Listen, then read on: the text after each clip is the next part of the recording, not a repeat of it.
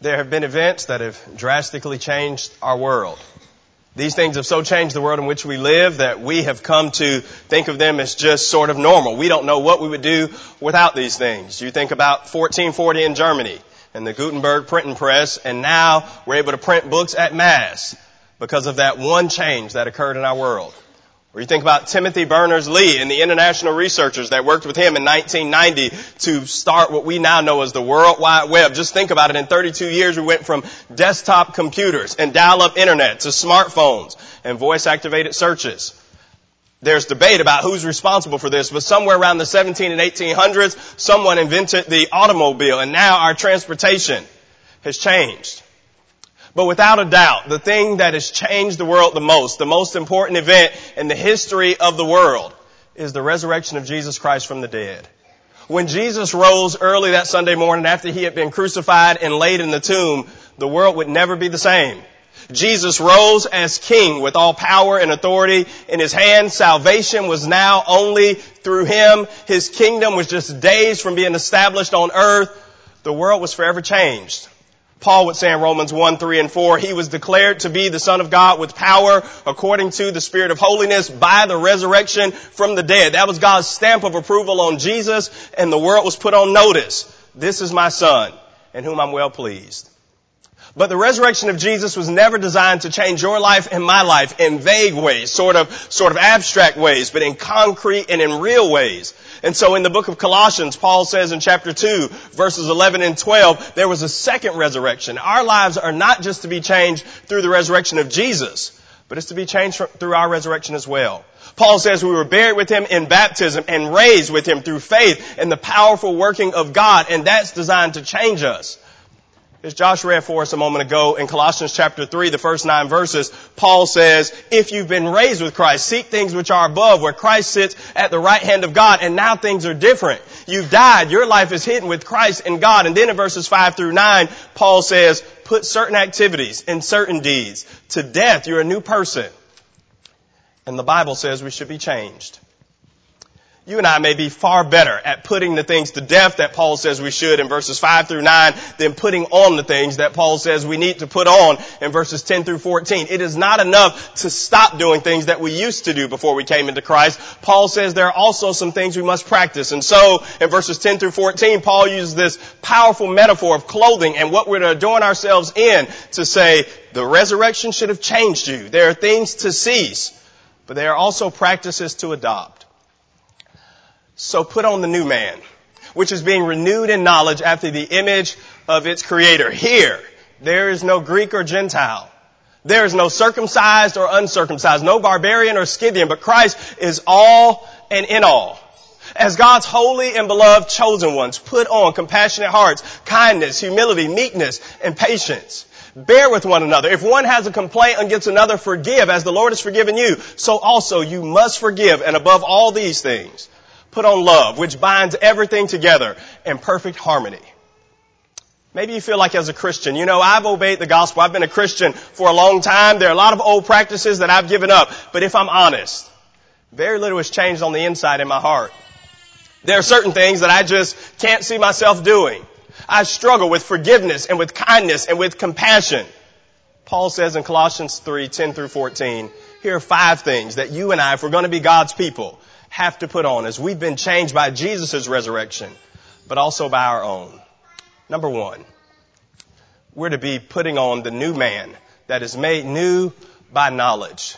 Paul says, put on the new man who is changed by knowledge. In the beginning, God created men from the dust of the ground, formed us, and made us in his own image. Genesis 1, 26 and 27.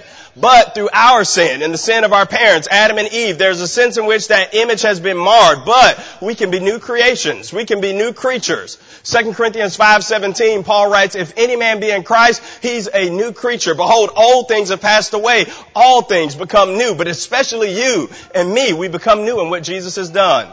And so the first thing Paul says we put on as new creatures is this new man who is changed based on the knowledge of his Creator. The world says be yourself. Jesus says that's a bad idea. You've tried that. Be like me. Galatians 2 and verse 20, Paul says, though I'm crucified with Christ, nevertheless I live, yet not I, but Christ lives in me. And the life that I now live, I live by the faith of the Son of God who loved me and gave himself for me. Paul says I'm a new person. In Ephesians 4:22 through 24, Paul says, put off the old man, which is corrupt according to deceitful lust, and be renewed in the spirit of your mind, and put on the new man, which is created after knowledge and true holiness, after his creator. Paul says the first thing you and I need to put on as people of God, once we put away all the worldly things, put on the new person who is renewed based on knowledge. There's this new idea that's been gaining traction, and it's called wardrobe minimalism. And the idea is that you and I have so many shoes and clothes in our closet, but if we're honest and if we take inventory of what we wear, we typically revert back to the same old things. And so instead of standing in the closet and saying, what am I going to wear? I don't have anything to wear. Certain individuals have said, you know what? Just purge those things from your closet. Bring it down to a few pieces of clothing. You need a few pairs of shoes, and that'll solve it because you really only wear the same things day after day. Mark Zuckerberg, Steve Jobs, Richard Branson, Barack Obama all say they wear the same things or relatively the same things every day. It cuts down on decision making. It allows them to focus their minds on more important things. And typically they decide the same way every day anyway. Paul says, spiritually speaking, opt for wardrobe minimalism. When you get up in the morning, you say, well, what am I going to put on? Put on Christ. Romans 12 and verse 2, you've been renewed by your mind being changed, and now you're a living sacrifice. And what am I going to put on tomorrow? Whose identity am I going to wear tomorrow? Paul says it's already been decided. You just put on Christ. You put on the new man, Paul says, which is being renewed in knowledge after the image of his creator. That's what makes the difference.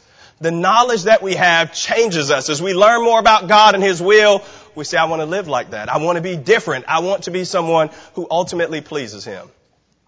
Maya Angelou said, you do what you know with the knowledge that you have, and when you know better, you should do better. And that's right. But here in Colossians 3 and verse 10, Paul says you do know better, and so you should do better. Notice how many times throughout Colossians, Paul talks about knowledge. His desire for the Colossians to have it, their possession of it, and their need to do something with it. Look at Colossians chapter 1 and notice verse 9. In Colossians 1 and verse 9, Paul is beginning this epistle with a prayer for the Colossians, and he prays that their knowledge would increase and abound. Underline knowledge in verse 9, and then he mentions it again in verse 10. Paul says, I want you to abound in knowledge, and I'm praying that your knowledge would grow and be furthered. In chapter 2 and verse 2, he says, all knowledge is hidden in Jesus Christ. And then in Colossians 3 and verse 10, he says that reality should change you. 4 times in this short epistle, Paul says you have knowledge. I'm praying that your knowledge be increased. All of the knowledge is in Jesus. And now that knowledge should change you. If you continue in my word, then you're my disciples indeed. And you'll know the truth, and the truth will liberate you. It'll make you free. John 8:31 and 32. We're to live changed lives because we clothe ourselves in a new man, which is renewed after the knowledge of his creator. The word that Paul uses here for renewed, it's in the present tense in the original language, which means it's a continual idea. Change, as far as Paul's concerned in Colossians 3 and verse 10, is not a been there, done that experience. It's a every day I need to do my best to continue to change and make sure that I choose to put on the new man experience. Not as though we've already attained or we've already arrived, but it's to say, I need to work on myself daily to make sure not only that I stop doing the bad things, but that I think like Christ, behave like him, and allow him to mold and shape my thinking. Paul says the new man wants to be like his God. He's renewed after the image of his creator. That's the challenge, to put on or to be clothed in the new individual, to think a new way, to live a new way. You know what's the best way to have lasting and real change in our lives as Christians? You say, I've got a problem with speech. I've got a problem with my tongue. Study the Bible on that subject. I'm struggling with lust or with anger or with lying or with pride. Study the Bible on the subject. And after you've studied the Bible on the subject, make up your mind that you are going to do whatever you can to put those passages into practice. And the next time the temptation to do otherwise presents itself, you've resolved, I will not disappoint my God. And that knowledge lived out in our lives, that's how change occurs. The law of the Lord is perfect, converting the soul. The testimony of the Lord is wise, and it makes the simple individual wise as well. It's through the precepts of God that we gain understanding. Paul says it's through knowledge that you're changed. When you know better, you do better. Paul says you and me are changed by what we know and who we know. Be clothed in the new man in knowledge. Number 2, we got a new way of seeing people. Paul's words in verse 11 are foundational and they're mind-boggling and they're countercultural now, but they were so much more countercultural then. You see, Paul doesn't just say you're changed in the way that you live. That's verse 10. You're a new person. But Paul says more. He says not only that, if you really belong to Jesus, if you've been raised like him, you see people differently as well. He mentions several classes of people. Will you notice them in verse 11? He says there's neither Greek nor Jew. The Greeks would be the Gentiles, the Jews, God's formerly chosen people under the old covenant. He says there's no circumcision nor uncircumcision. Those would be the outward markings of those two categories, those two camps. Barbarian or Scythian, those would be lower level Gentile people. And then Paul says slave or free. Those domestic social status markers, Paul says in Christ, none of those things count. But Christ is all and in all. Don't you know that so many of us, as we're baptized into Christ, we've been clothed with Christ. There's neither Jew nor Greek, bond nor free, male nor female, for we're all in Christ. And if you're Christ, then are you Abraham's seed and heirs according to the promise. Paul says you've got a new way of how you see people. Only Christians can see this as it truly is. We're to be changed in how we view people. We no longer view people based on social status or race or color or rank. What's the most important thing about you? What do you think the most important thing about you is, and what do you communicate to people is the most important thing about you? If you're a Christian, it's not your country or your clan or your occupation. It's Christ. Don't you see it in verse 4 of chapter 3? He says, Christ is our life. That's the point. It changes how you see yourself, and it changes how you see others. Paul was saying to the church at Colossae what he said to many other churches in the first century. He was saying to Jewish people, you don't get to look down on Gentiles. Is God the God of the Jews only? Is he not also the God of the Gentiles? Yes, of the Gentiles also. Romans 3:29. He was saying to slave individuals and free individuals couldn't look down on those who were enslaved, who maybe even worked for them as their servants. Because in Christ, the free man is the Lord's servant. 1 Corinthians 7:22. He was saying to the circumcised, you don't get to look down on the uncircumcised, because in Christ, circumcision nor uncircumcision counts for anything but the keeping of God's commandments. 1 Corinthians 7 in verse 19. Marshall Keeble was often asked, why do you call every man your brother? He said, because if I miss him in Christ, I hit him in Adam. He's made of one nation, all men to dwell on the face of the earth. Acts 17:26. You see, Christians don't think anymore in viewing people through these fleshly and artificial and superficial terms. We don't decide how we're going to treat people based on how much schooling they've had, where they grew up. Paul says it's different now, and it's all in Christ. At the end of verse 11, he says, Christ is all and in all. That means in the end, for Christians, the most important thing about us is our relationship to Jesus. And everybody that's in Christ is to be viewed the same. That's why there's not a white Church of Christ and a black one, or an Asian one, or an American one. There's only one kingdom, because there's only one king. Jesus prayed that we might all be one. And that's what Paul points to. You see, if you're clothed in the new man, you're transformed this way. Paul would write to a member of the church at Colossae his own letter on this very subject. He wrote to Philemon. And in Philemon 16, he writes to him to say, you've got a slave named Onesimus. But in verse 16, he says, you're to receive him back, not as a slave, but as a brother. He's been a comfort, especially to me, but how much more to you in the flesh and in the Lord? Paul says your relationship with him has to be different now, because he's a brother and there are no excuses allowed. Nobody can say, well, you know, that's just how she is. She grew up in different times. They just don't understand. Or they're from this side of the tracks, and that's just how they see. They don't mean anything by it. Paul says, if you're in Christ, you see people differently. It'll change you. Spurgeon says, no man should boast about his race, his grace, his face, or his place. You had nothing to do with any of those things. You've gotten what God's given you. And nobody else has either. And so we should treat people accordingly. You see, the resurrection of Jesus doesn't change us in vague ways. It changes us in concrete ways. In 1964, the United States of America signed what's known as the Civil Rights Act. It was pushed initially by John F. Kennedy, but signed into law by his successor, Lyndon B. Johnson. What the act suggests is that segregation was no longer allowed. No more discrimination based on race, color, gender, or religious orientation. What politicians and government officials took decades to come to realize, Paul says Christians should have known all along. We all stand in need of the same thing. We stand on level ground at the feet of the cross. And Paul says, you've got to see yourself this way. See, it's one thing to say this with our mouths, but it's another thing to live it in our lives. Paul challenges us because the immature Christian is always basing his or her treatment of other people based on these outward exteriors.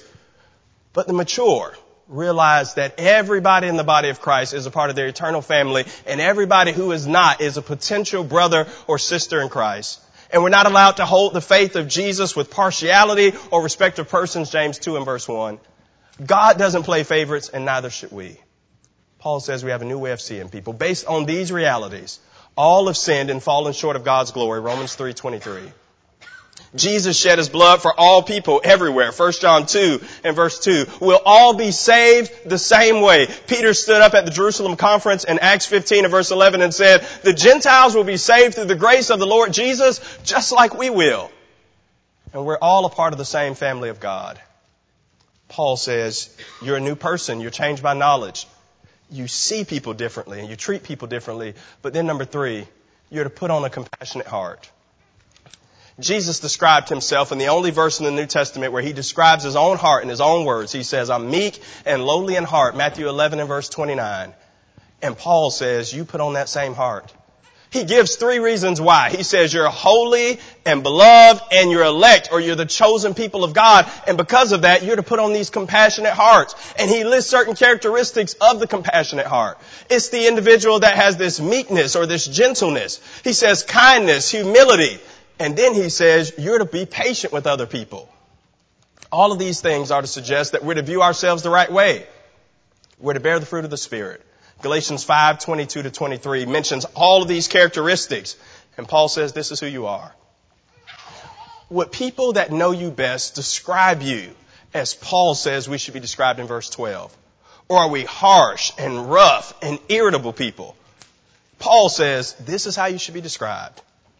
You think about coming out of the Christmas holiday, I'm sure many parents have bought their children certain things and they've said, look, you can wear these clothes to this place, but when you get home, you can wear these shoes for this reason. But when you get home, you're to take these off. These are special clothes, special shoes for a special occasion. Notice Paul says, put on these things.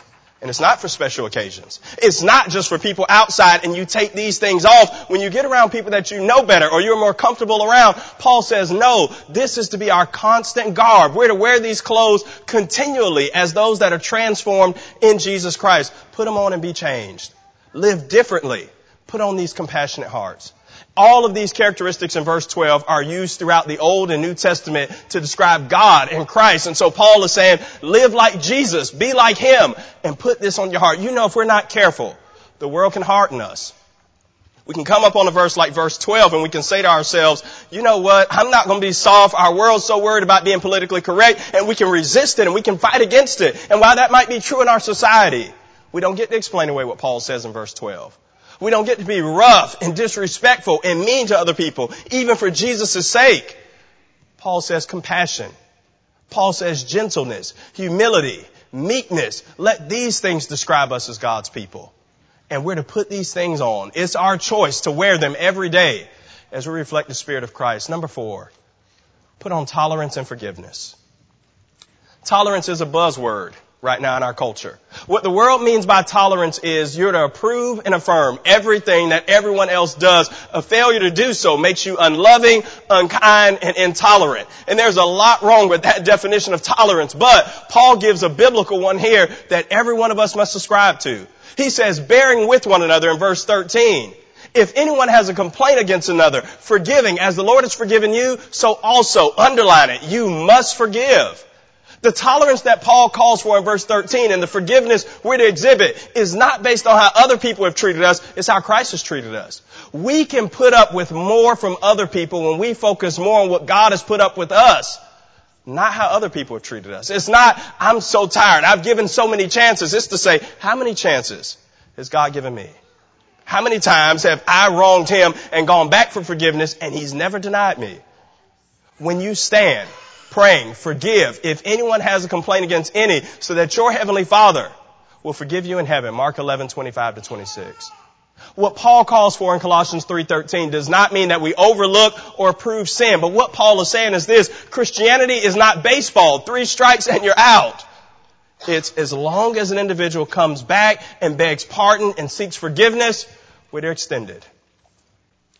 When Jesus was crucified, you remember what he said in Luke 23:34? He didn't say, Father, destroy them because they're crucifying your only begotten Son. He said, Father, forgive them, for they have no clue what they're doing. When they threw rocks at Stephen until he died in Acts chapter 7 and verse 60, he quoted the words of Jesus almost verbatim. He said, Lord, lay not this sin against their charge. He wanted God to have a short-term memory concerning their wrongs because that's what love does. Love keeps no record of right and wrong. 1 Corinthians 13 and verse 5. And Paul says, you've got to put this on. You've got to be changed with how you see the way other people have treated you and respond like Jesus. You know, a magnifying glass really doesn't make things bigger. It just makes things appear bigger. It allows you to zero in on things. But if you take the magnifying glass off, the reality is things are the exact same size. And maybe it's the case that in your life and in mine, when people wrong us, we put it under a magnifying glass. We believe that it's a bigger deal than when we have wronged others, or more importantly, when we've wronged God, and so we feel justified in delaying other individuals' forgiveness or putting them on a sort of probationary period. Paul says, if anyone has a complaint against any, forgive them. You remember when Peter came to Jesus in Matthew 18, how many times will my brother sin against me and I forgive him? Jesus says, up till 70 times 7.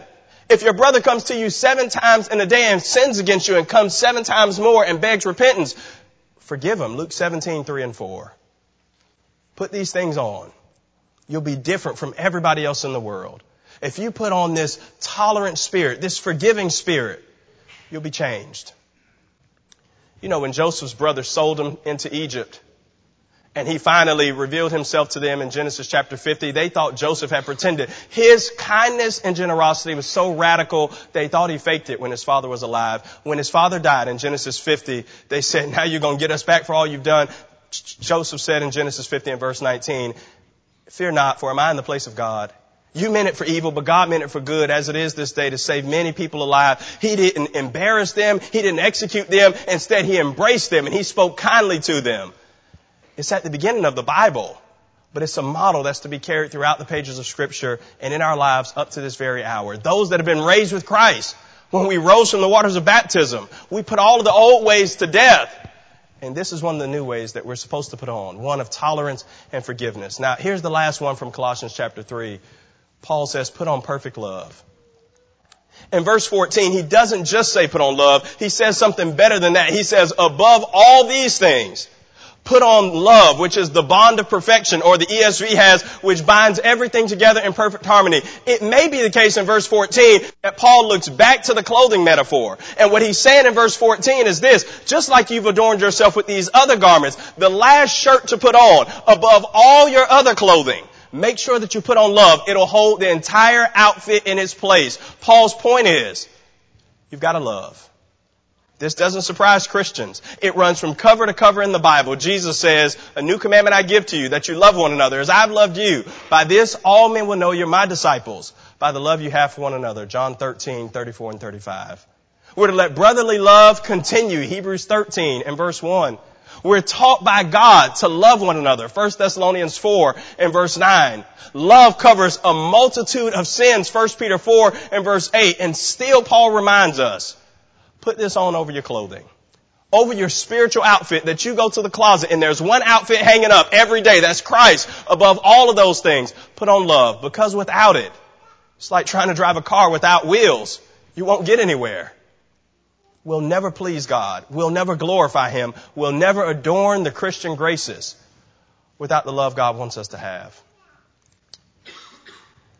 Harry Coover didn't intend to invent superglue when he did in 1942, but his accident turned out to be a blessing for many. It's been used to heal war wounds, to put furniture back together, and I would argue is found in junk drawers throughout the world.